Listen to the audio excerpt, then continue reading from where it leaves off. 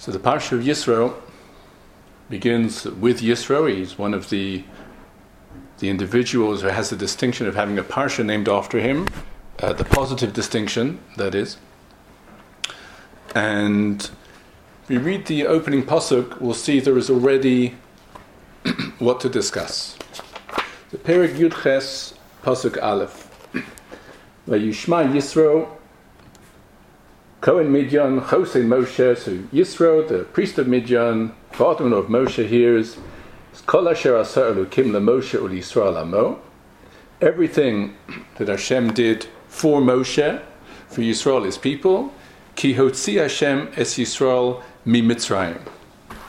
That Hashem took Bnei Yisrael out of Mitzrayim. And I think we already have room for a couple of questions. Firstly, Yisro appears here with full titles, with full resume.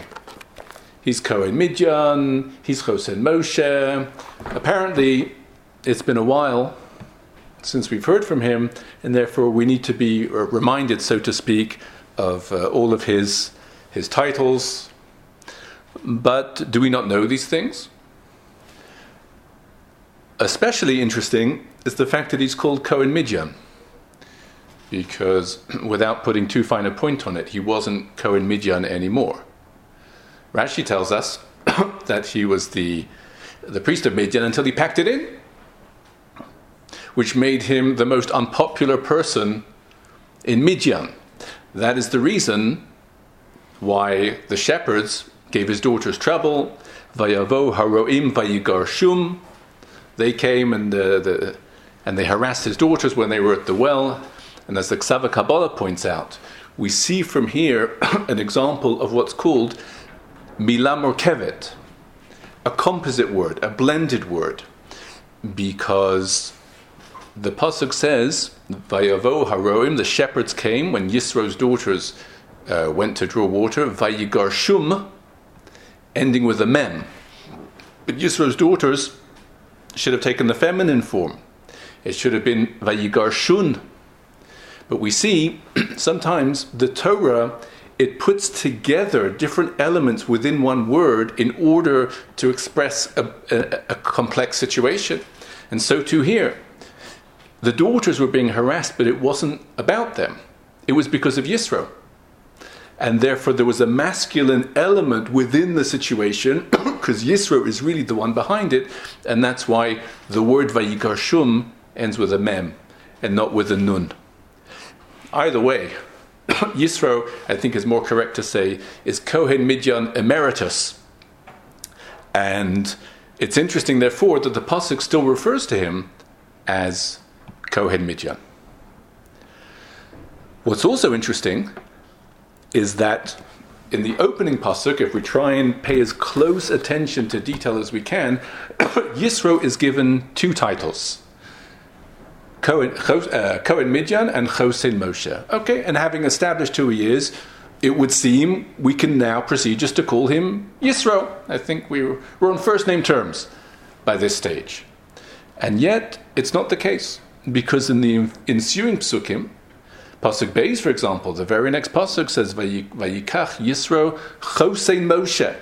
We're yet reminded of the fact that he's Moshe's father-in-law, even though we were told that in pasuk Aleph, and it keeps going. Pasuk Hey says Vayavo Yisro Chosei Moshe, and here we're neither here nor there, because we've dropped one of the titles, but we're keeping on the other.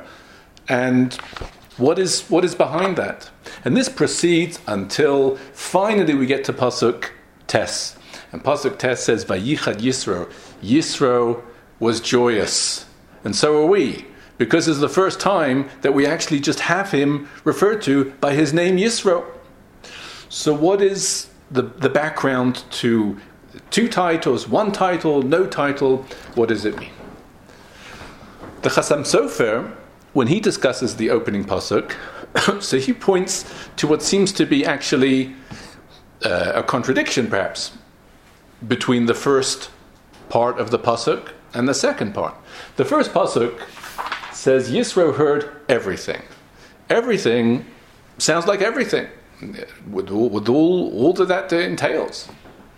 And yet, at the end of the pasuk it says, Ki hotzi Hashem es Yisrael mi Mitzrayim, that Hashem took Bnei Yisrael out of Mitzrayim. So the pasuk is almost like a funnel. It begins with everything, but then seems to end up with one thing. It's a big thing, but it's part of everything. What is the progression of the pasuk? And it's also interesting to note, and this is our final setup question, so to speak, is that our pasuk concludes by saying that Yisro heard Ki hotzi Hashem. Hashem took Bnei Yisrael out of Mitzrayim. In pasuk Tes, Yisro will say, if we take a look there, pasuk Tes, pasuk Yud, Vayomer Yisro Baruch Hashem Asher Hitzil Eschem, who saved you. Now we use the terms more or less interchangeably, Yitzias Mitzrayim and Hatzalah, V'hotzeisi v'hitzalti. But we see that they've shifted between these two psukim. The opening pasuk says that he heard Ki hotzi Hashem, Hashem took us out. And then when Yisro finally speaks, it says Baruch Hashem Asher Hitzil Eschem. So all of this is crying out for our further analysis to understand what is happening in these in these opening psukim. And the Chasam Sofer says quite a chiddush, but as soon as he said it, it's very easy to understand it. And that is, the first pasuk begins by telling us what Yisro heard. And what did he hear? Everything. He heard amazing stories. He heard incredible reports. All these things that he'd heard about what had happened when Bnei Yisrael came out of Mitzrayim.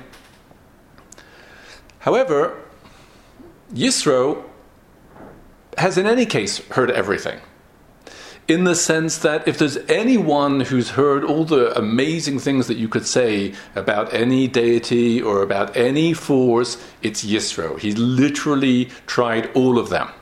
So he's no stranger to hearing incredible reports. However, Yisro has already instructed us as to how to relate to much of the news, and that is to read every line and don't believe a word. That means that he hears these great stories, and what does he make of all of this? He's not inclined to believe any of it because he's heard many such similar tales. He does believe that something must have happened, something at least transpired around which all these tales could be based. And that's why the pasuk concludes by saying, Ki hotzi Hashem es Yisrael mi Mitzrayim, that Hashem somehow allowed the Jewish people to leave Mitzrayim. That much must be so. In other words, people have seen the Jewish people out of Mitzrayim. So that's the only fact that Yisro is prepared to accept as a fact. Everything else, he doesn't know. And for this reason, so you have an amazing almost contrast. The opening part of Pasuk Aleph is what he heard. And what did he hear? Everything. The end of Pasuk Aleph is what he actually believed, which was what? Almost nothing. Except for they're out, so he'll go and see and check for himself. Of course, when he does, he sees for himself the Jewish people, the state that they're in. They have not gone back to Mitzrayim, and no one's pursuing them, and they're surrounded by miracles. That's a point where Yisro realizes that for the first time in his career, in his religious career, all of the reports that he heard were actually true. And that's why he's delighted to see all of this. And in Pasuk Yud, he says, Baruch Hashem asher hitzil eschem. Baruch Hashem for saving you. In other words, until that point, he wasn't even convinced that Hashem had saved them. Maybe he'd somehow secured a temporary reprieve for them to leave, some type of short-term break. And that's called Hotzi in Pasuk Aleph. But then he realized Hashem hadn't just allowed for them to be taken out, he'd actually saved them fully. These are the comments of the Chasam Sofer, and again, I think it's very, very interesting the way he approaches the Psukim, and I wonder if there's room to add the following. We say that Yisro He's not inclined really to believe wondrous stories, not anymore, because he's seen it all, he's heard it all, he tried all the Avodah Zarahs. And in fact, what's very interesting, just as a parenthetical comment, is that even when he had thrown in the Avodah Zarah of Midian and he's no longer interested, that doesn't immediately translate in him to becoming a following of Moshe. We'd find no indication that he wants to join the Jewish people until the beginning of Parshas Yisro, which is amazing because Moshe lived with him for a number of years, and one would have thought that's all it took, and he would become an ardent supporter and follower of Moshe, as he ultimately did, but it didn't happen at the time. So it wasn't an overnight transition from Avodah Zarah to become a follower of Torah. On the contrary, there are grounds to consider the possibility that even when he dismissed the Avodah Zarah of Midian, he just went on to another Avodah Zarah. It wasn't their local Avodah Zarah, so it didn't help him there. People were still upset with him, but he's still in the process of trying everything out until he finally arrives at Torah. But what makes him so skeptical is his experiences as the Cohen of Midian. On the other hand, it's clear to him that if there's ever anyone about whom these stories might be true, it's going to be Moshe. What I mean to say is, Yisro's, I wouldn't say personality, but his consciousness, it really has two conflicting elements to it. One of them is called Cohen Midian, and one of them is called Chosen Moshe. In other words, the Cohen Midian within him is inclined to dismiss everything. The Chosen Moshe within him is inclined to give Moshe the benefit of the doubt, or at least that it's worth pursuing. And this, I think, is the deeper understanding of why the Parsha begins by presenting him with these two titles, because they're two aspects and they relate to two different ways that Yisro is inclined to respond to the news. Either as Cohen Midian, to dismiss it all, or Chosen Moshe, to pursue the matter. It's what you could call clash of the titles. And so, in Pasuk Aleph, you have this conflict. But that is exactly why from Pasuk Beis and onwards, he's only called Chosen Moshe, because if he was Cohen Midian, he never would have taken the trip to pursue matters further. In the end, Chosen Moshe won out, so to speak. As a father-in-law of Moshe, he says, I'm your father-in-law, I want to investigate this further, I know who you are, I know that it could be true, I'm not saying it is, but if it's going to be true of anyone, it's going to be true of you, and therefore, as long as he's in the process of verifying and authenticating the reports that he's heard, he's called Chosen Moshe, which represents him giving Moshe the benefit of the doubt, until we finally reach a stage where he's called Yisro. In other words, he reaches a stage where he doesn't have to give Moshe the benefit of the doubt anymore. He's seen enough, he's heard enough for himself to realize that what happened is really authentic, and at that point all titles are dropped, and finally we meet Yisro himself. So I think this is a very interesting way of relating to the opening psukim of Parshas Yisro. And from the opening pasuk, shall we say, or if we move towards the end of Rishon, we'll see that it's specifically a pasuk that we might have not have paid due attention to, but when we do, we'll see something very interesting. And that is pasuk Yud Beis, Perik Yud Ches, pasuk Yud Beis. So Yisro, he's been convinced, he's a believer, he's one of us, and Pasuk Yud Beis, Vayikach Yisro, Chosen Moshe. So Yisro, back again here now, Chosen Moshe. Ola uzvachim lelokim. So he brings korbanos. Okay, very nice. Vayavo Aharon v'chol ziknei Yisrael. Aaron and all of the elders of Yisrael come lechol lechem, to eat bread, im Chosen Moshe, with the father-in-law of Moshe, lifnei ha'elokim, before God. So, and this is I think it's fair to say that after all the excitement of Yisro's discovery, etc., so if he brings Korbanos, okay, so he brings Korbanos, and we glide more or less towards the end of Rishon and wait for something else to happen. But the truth is that there's something very noteworthy about Pasuk Yud Beis. Actually, there are two noteworthy things about Pasuk Yud Beis. Something that has disappeared and something that has appeared. What has disappeared is... He's talking. Just he's not hearing from... is Moshe. Right? Moshe, who's been so instrumental in receiving Yisro and in telling him the whole story, and everyone's in its final pasuk except for Moshe. That's something that's disappeared. But what has appeared? The pasuk begins by saying that Yisro brought Ola Uzvachim, which are korbanos, and then it says that everyone came to eat bread, le'echol lechem, with Yisro, lifnei ha'elokim. Where did the bread come from? And more to the point, what is the meaning of eating bread before Hashem? So these are the questions that we need to address with regards to this pasuk. And the truth is that in terms of the first question, where did Moshe go? Rashi deals with this question. It's based in the Mechilta.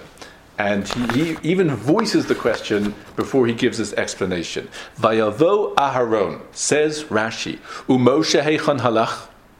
Where did Moshe go? Valahusha yatsa likraso. He's the one that led the whole delegation out to meet Yisro. He led the whole reception. V'garam lo es kol hakavod. He's the one that gave him all this honor. And all of a sudden comes the dinner, and he's missing. Ella, says Rashi, citing the Mechilta, Shahaya Omed Umeshamish Lifneihem.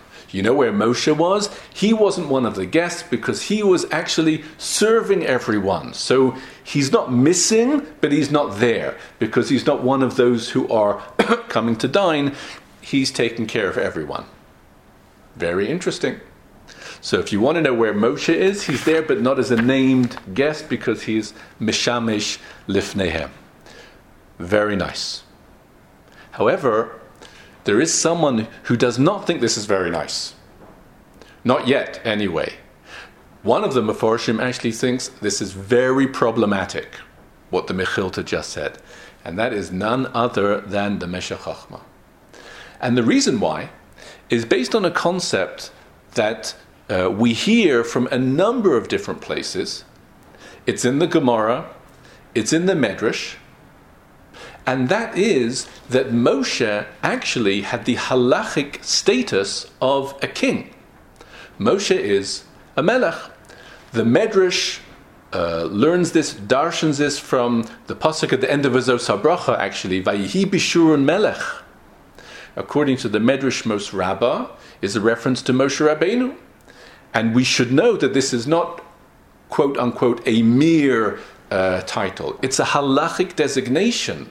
The Gemara, in a few places, derives the requirement of the presence of a king for certain things, and the source for that is the presence of Moshe in those very same things, adding onto the Beis Hamikdash or expanding this and that, whatever it may be. So it's Melech in the full sense of the word. He's not from Yehuda, etc. and so forth, but he himself, and it did not go on to his children.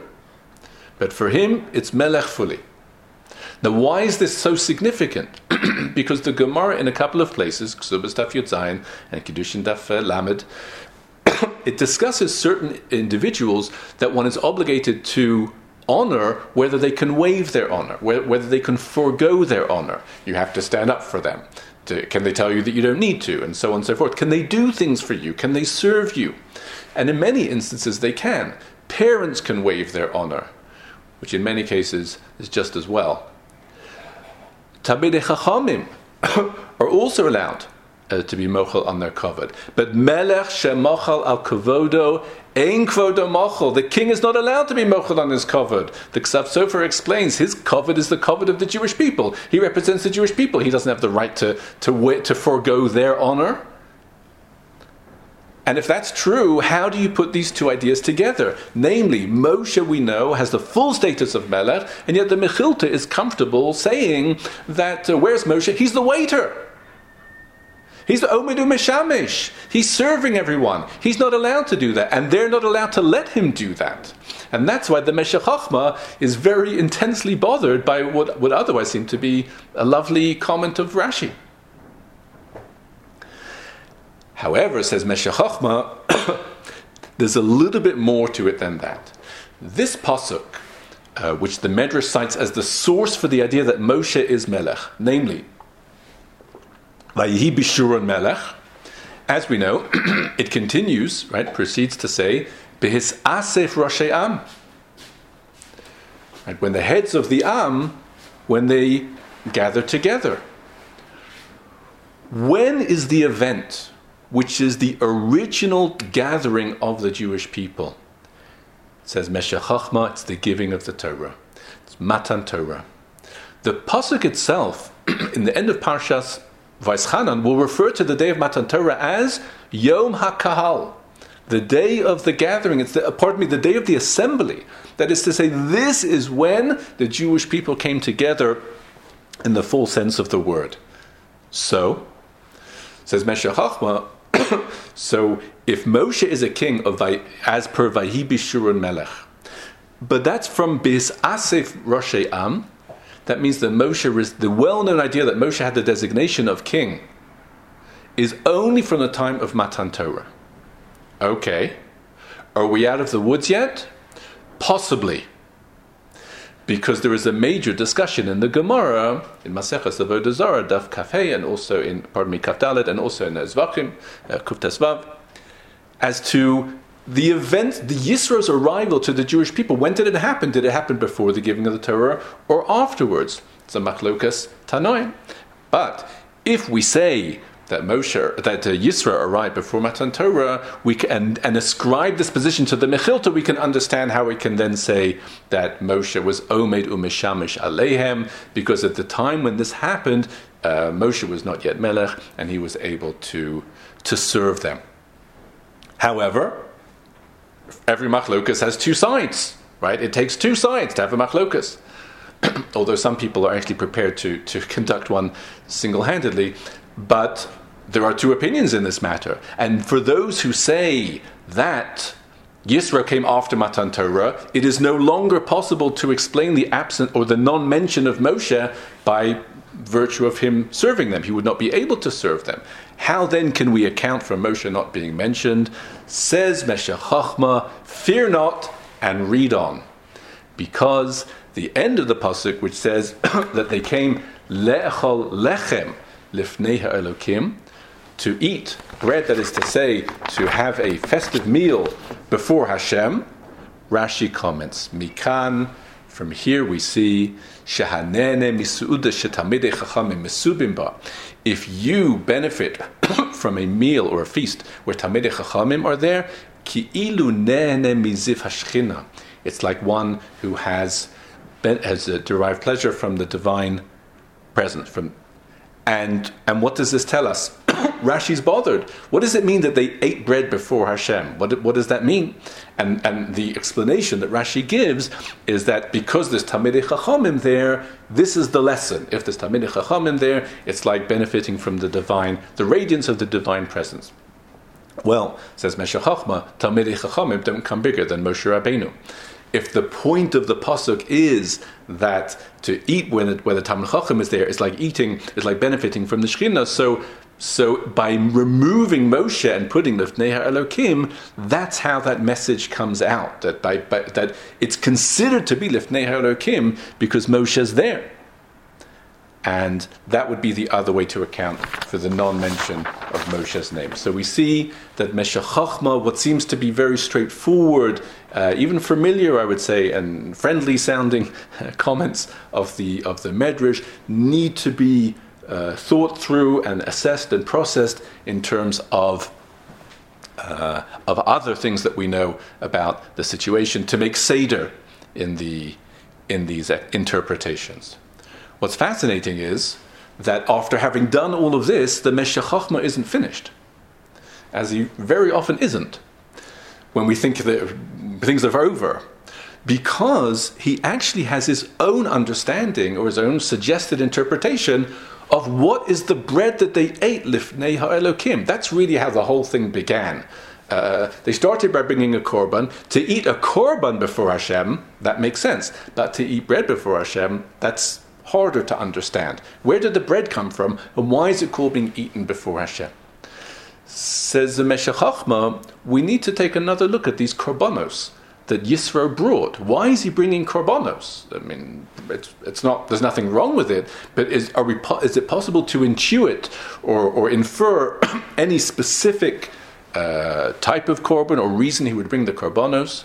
Well, the pasuk says he brought an olah and zvachim. Olah is a burnt offering, and that's that. But zvachim are offerings that are eaten. Can we know what type of offering it was? Says Meshech Chochmah, I think one can hazard a guess. Because here is Yisro, and he's celebrating everything that has happened to the Jewish people. There is a certain type of korban that one brings on celebrating good experiences, good tidings, etc. And that is a korban toda. Meshech Chochmah suggests that the zavachim that Yisro brought were korban toda. How does that help us? Well, firstly, it gives us some type of designation or to categorize these korbanos. But there is something else. Every korban, so to speak, is just the korban. But a korban toda, as we know, is accompanied by 40 loaves of bread. And this, Meshech Chochmah suggests, is the lechem that everyone came to eat with Yisro. And as we've mentioned numerous times in the past, the reason why the Torah piles up so many loaves of bread is in order to ensure that a person will eat together with others. You're not allowed to leave korban food over the allotted time, and therefore by increasing the amount of food, it's either do it all yourself, which is practically impossible. In fact, if you succeed, it may warrant bringing another korban toda. Or do what the Torah tells you to do, is encouraging you to do. Invite others and tell them about the L'cha ezbach zevach toda uv'shem Hashem ekra. Ezbach zevach toda is the bringing of the korban. Uv'shem Hashem ekra is to tell others all the things that Hashem did, and Yisro had plenty to tell and plenty to celebrate. And this, therefore, is the lechem that was eaten lifnei ha'elokim as part of the korban toda. And if that's true, says Meshech Chochmah, it will explain to us one final nuance within the pasuk, and that is that the pasuk says that Yisro brought these korbanos. And who came to celebrate with him? Vayavo Aharon v'chol ziknei Yisrael. Aaron came, and all the elders of Yisrael came. Aaron receives special mention, and he's mentioned first. Why? Because of the breads that are brought together with the korban toda. The first one to take from them is the Kohen. He takes truma, 1 from 10 of each type of bread. And therefore, it's absolutely the Seder of Korban Toda. First comes Aaron to take the truma from Lachmei Toda, and then everyone else to partake of the remaining Lachmei Toda. So what's really, I think, so special about this comment of the Meshech Chochmah is you see that he has given 100% to Chazal and then 100% to his own parish. That is to say, he's explained and analyzed as far as possible the way that the Medrash talks about it, the way the Mechilta and Rashi quoting the Midrashim, etc., given that full due attention. And at the same time, or parallel to that, he has his own way of understanding al derech hapshat, or the way that he feels will resolve certain other issues. Mizeh u'mizeh al tanach yadecha. Right? He does not refrain from both of them, rather invest fully in both of them. Kedarko shel HaMeshech Chochmah. So let's move on from here. Still in the beginning of the parsha, the opening section, we get to the point where Yisro sees that it's just Moshe, everyone is standing in line, waiting all day, and And Yisro asks what is happening here. So Moshe gives, actually, we know that Yisro will then in time suggest a whole system, Sari Alafim, Sari Meos, etc. But before then, Moshe has his own brief description of what it is that he's doing. And let's have a look in Pasuk, Perek Yudches, Pasuk Tesvav.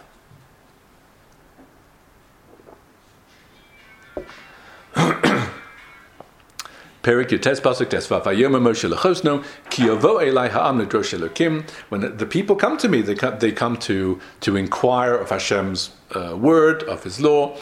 Ki Yelem Davar Ba'elai. If they have any issue, they come to me. V'shafatati Bein Ish Ovein Re'ehu, and I adjudicate the case. And that's basically Moshe's description of what he does. There's much to discuss within the various different elements. Either way, Yisro doesn't feel that it's right. It's too much. Not good for you, not good for them. Navolti bol, you and them. So you need to have the system, which Yisro is quite feels should be done. Either way. Rashi has an interesting comment on Pasuk Tesvav. So again, Ki Yelehem Davar Ba'elai. If Moshe says if they have an issue, right? So they come before me. Says Rashi, Ki Yelehem Davar Ba'elai, Misha Hayalo Hadavar. The one with the problem. Ba'elai. He comes to me. What does Rashi mean by this? What is Rashi looking to explain or highlight or answer? Well, the truth is, if you go back at the pasuk, it's really quite simple. There's a problem. Because the pasuk says, Ki yeh lahem davar ba'elai. Yeh lahem, to them, and of course, once again, it takes two to have a problem. So they have a problem. So why then does it say, Ba'elai, he comes to me? If they have a problem, they should come to me. So it should have said, Ki yeh lahem davar ba'im elai. When they have a problem, they come to me. But it says, when they have a problem, he comes to me. How do you understand how two people have a problem, but only one of them comes to me? Says Rashi, the answer is, because generally speaking, one of them will be more inclined to come to Beis Din than the other, the one who's claiming from the other. So the defendant, he's fine to stay at home. So who's going to initiate the Din Torah? It's going to be one of the two parties, and that's what's reflected in the shift from the plural to the singular. They both have an issue. One of them is more likely to come and raise the issue with me. The other's happy to stay at home or do whatever. So this is Rashi's explanation. Once again, before we move on to something most interesting, the Meshech Chochmah has his own way of understanding the shift from the plural to the singular, and that is that actually there are two entities, or there are two. There's a subject and an object here mentioned, by which I mean to say, Ki yeh lahem. Lahem is in the plural. But what do they have? Davar. A problem. A matter. An issue. Says Meshech Chochmah, the pasuk says Ba'elai in the singular, because it's not talking about both of the parties or even one of the parties. It's talking about the matter. And what does this mean?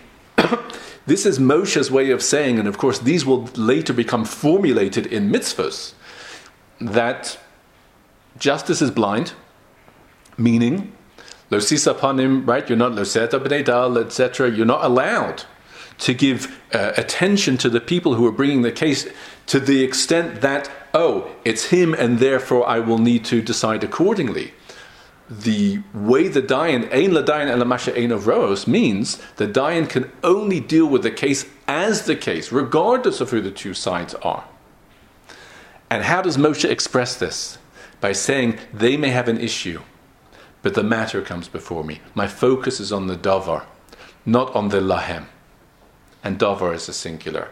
And that's the way it should be done. So that's Meshech Chochmah's explanation. But there is a third explanation, and I heard this from my father Zatzal many years ago, and it came out through a story that related to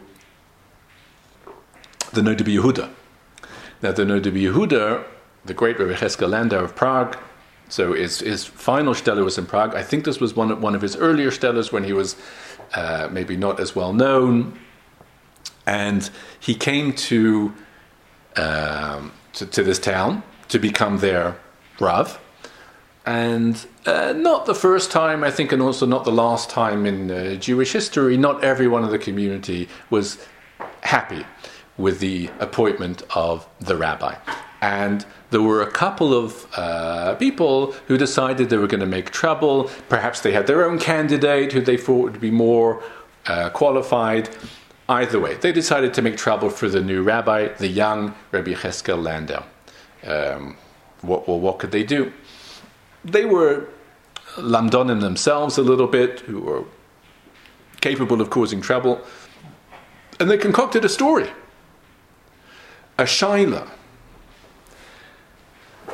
that was so complicated, you need to be half a gon just to hear the question through.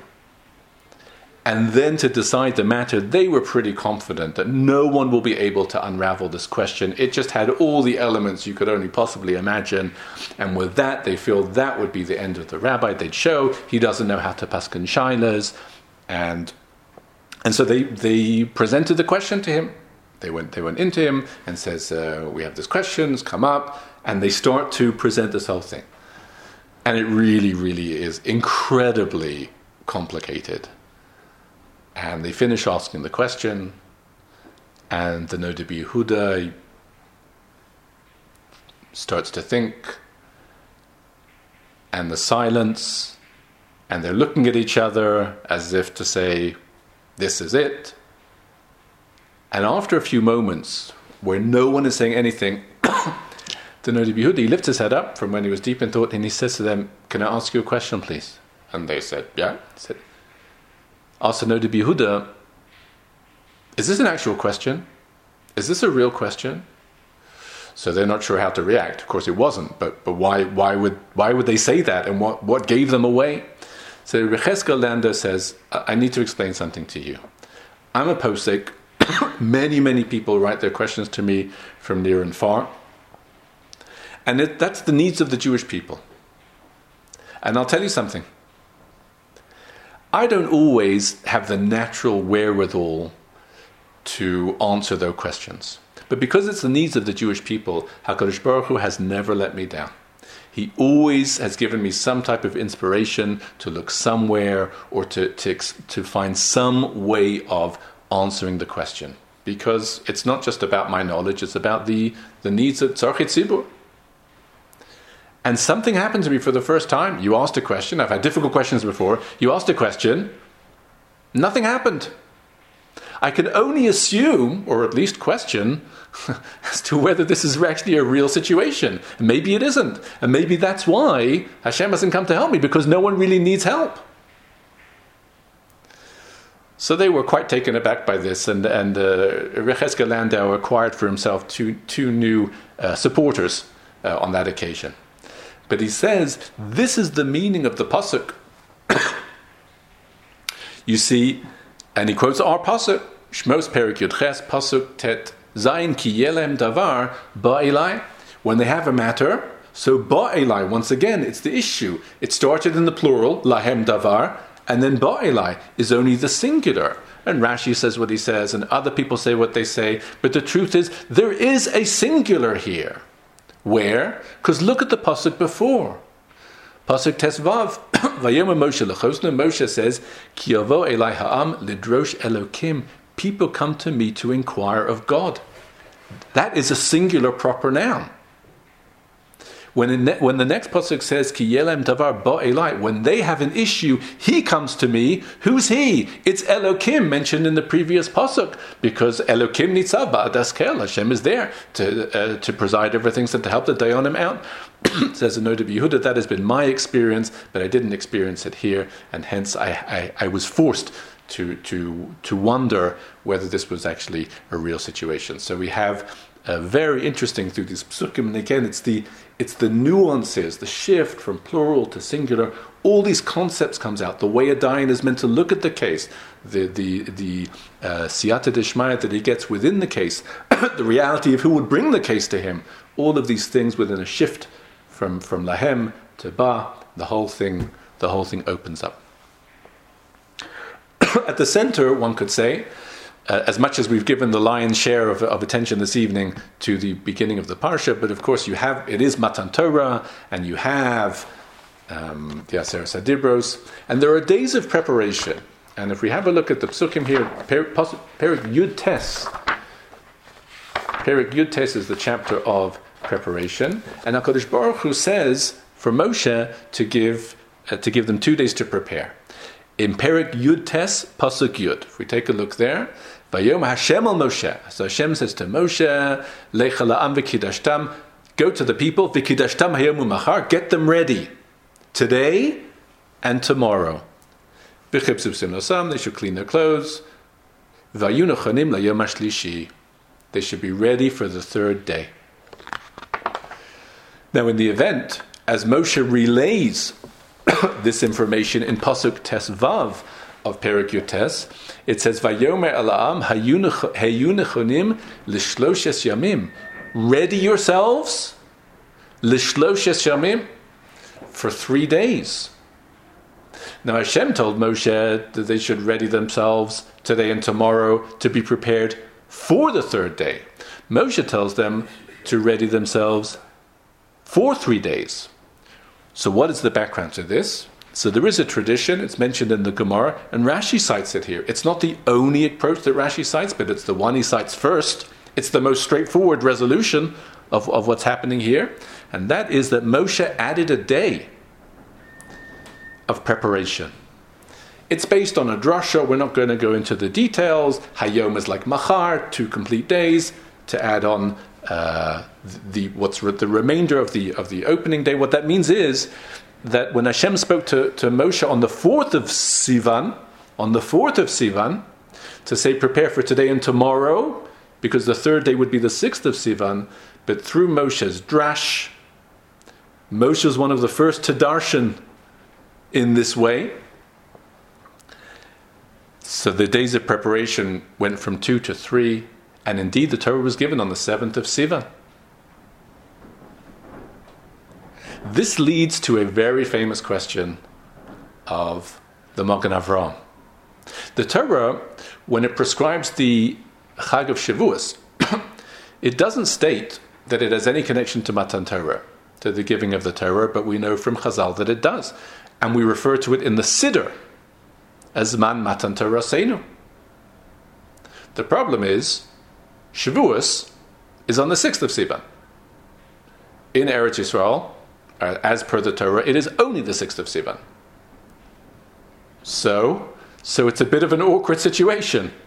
Because if you've learnt your Rashi, you'll know that whereas today was possibly going to be the day of the giving of the Torah, but in the event, it wasn't given until the 7th of Sivan.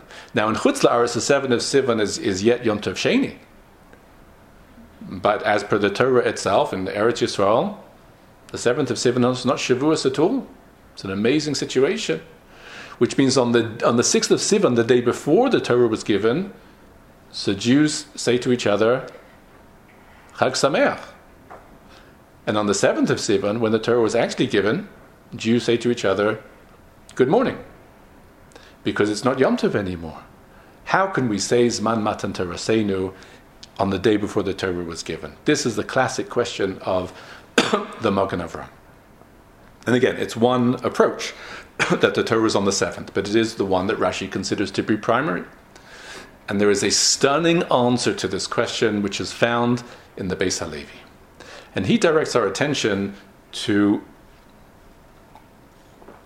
a well-known episode.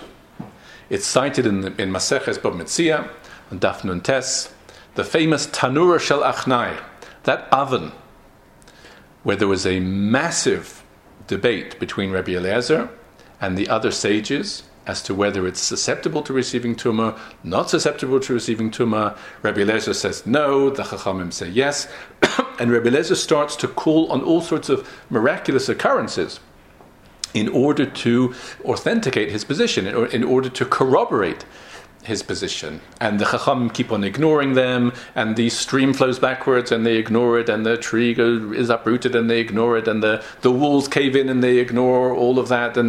And finally, again, it's a well-known episode, Rabbi Eliezer calls for a bas kol, he calls for a heavenly voice to proclaim that the halacha is like him. And a voice comes out like that.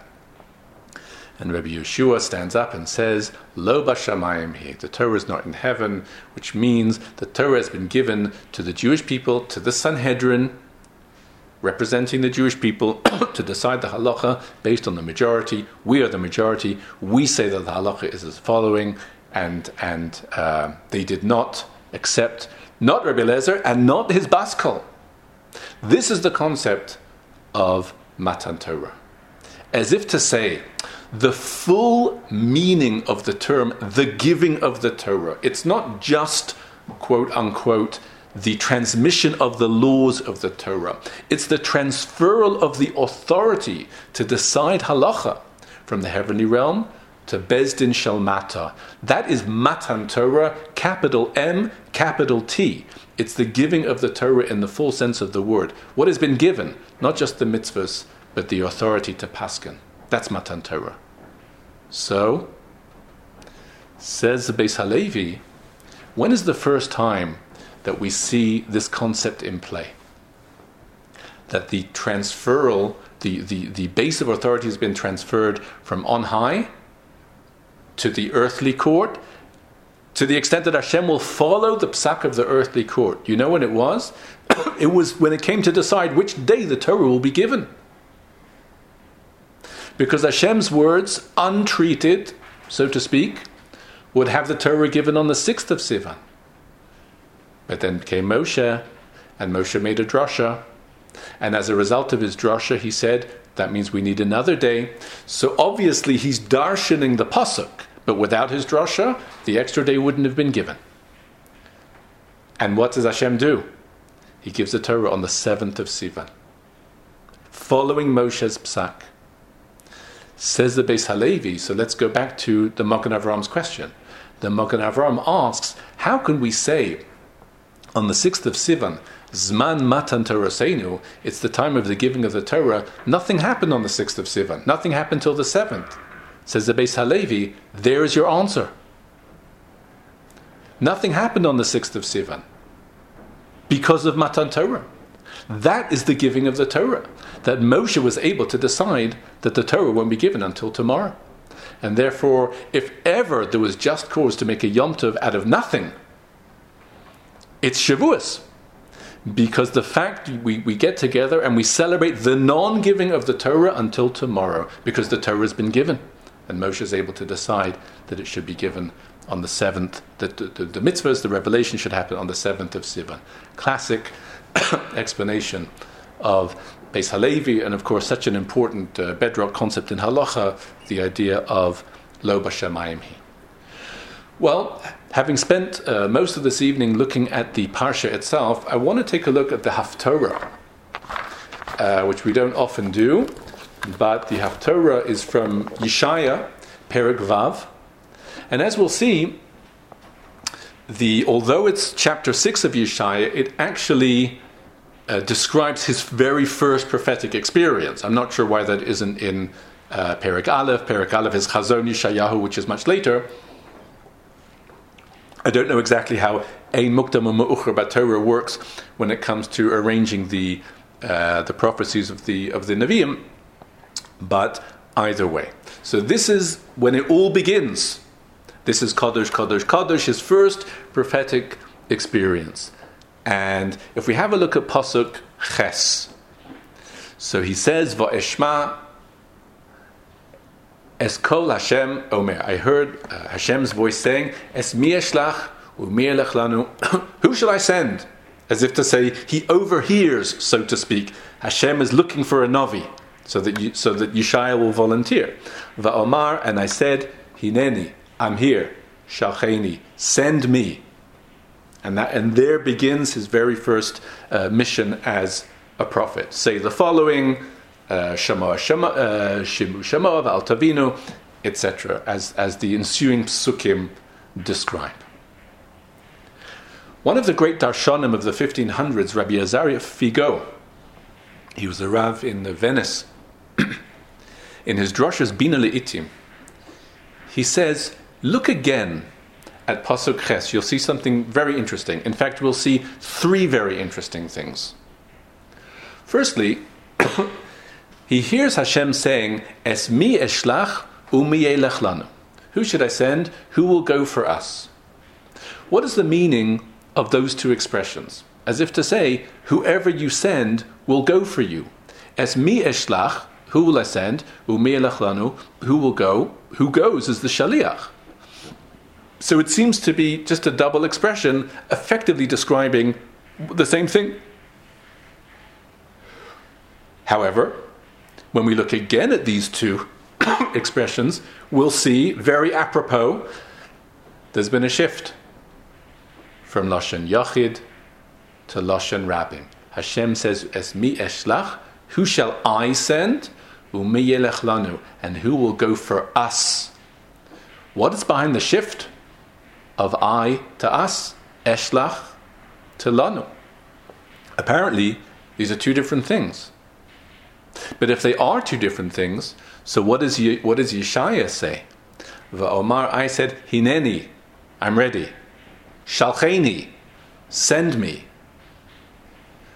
But if Hashem has been asking about two things, who shall I send and who will go for us, if they're really two different things, then when Yeshaya accepts, he should have said, here I am, send me, I will go for you. He says, I'm ready, but he has only accepted half of what's being offered. The kol zeh omer darsheni. What is happening here in this pasuk? Says the Bina Le'itim. We know that there's two types of prophecies. There's positive and there's negative. There's prophecies of good things that await the Jewish people, consolation and comfort and good tidings. But there's also prophecies where they need to be set in line, and possibly even prophesying dire things, pointing out problems with the Jewish people. Not so enjoyable. And sometimes retribution and calamity, as we know. Says the Bina Le'itim, these two types of prophecy are contained in the two phrases, Es mi eshlach u'mi yelech lanu. Why? Because we know, firstly, that the concept of being a shaliach means an absolute identification between the sender and the emissary. In the words of the Gemara, Shalucha shel Adam kamoso. A person's shliach is like themselves. Which means that when you represent Hashem, so Hashem stands fully behind and is identified and associated fully with what you're saying. But we know, the Medrash says, that Hashem does not identify or associate himself fully with bad tidings. Ein HaKadosh Baruch Hu miyachid shemo al hara'ah. Of course, everything emanates from him ultimately, but he's not as closely associated with bad things because they're not really what's meant to happen. And therefore, the first phrase, Es mi eshlach, refers to positive nevuahs, because when it comes to positive things, Hashem is absolutely associated with that, and the prophet is his shaliach. But what about negative? What about difficult prophecies of calamity? You're still prophesying on Hashem's behalf, but he's not present as much. You're going for him, but you're not his shaliach. That's called yelech lanu. Shaliach is for positive, yelech lanu is for negative. And moreover, says the Bina Le'itim, that's why yelech lanu is in the plural. Because we know that when HaKadosh Baruch Hu convenes din, he convenes his Bezdin. Bezdin Shel Malo, what's called. Sometimes when the harsher verdicts comes out, it's what's known as the heavenly tribunal, which there's references to this in the Navi, and certainly in Chazal, Bezdin Shel Ma'ala. It's a Bezdin. And a harsh verdict is often the product of what's called the Heavenly Tribunal, and that's why it's in the plural, Mi Yelech Lanu.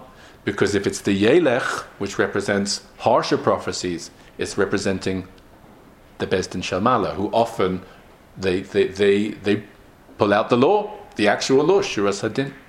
But sometimes HaKadosh Baruch Hu has Rachmanus, and when he does so acting alone, circumventing Bezdin Shel Ma'ala. In those cases, it's in the singular. And that's why he says, Esmi Eshlach in the singular for the positive, regardless of what Bezdin Shel Ma'ala says, if Hashem so decides. But sometimes it's Yelech Lanu. Hashem goes with the Bezdin Shel Ma'ala. You're not a Shaliach, you're going for him and you're going for them. It's the whole Bezdin.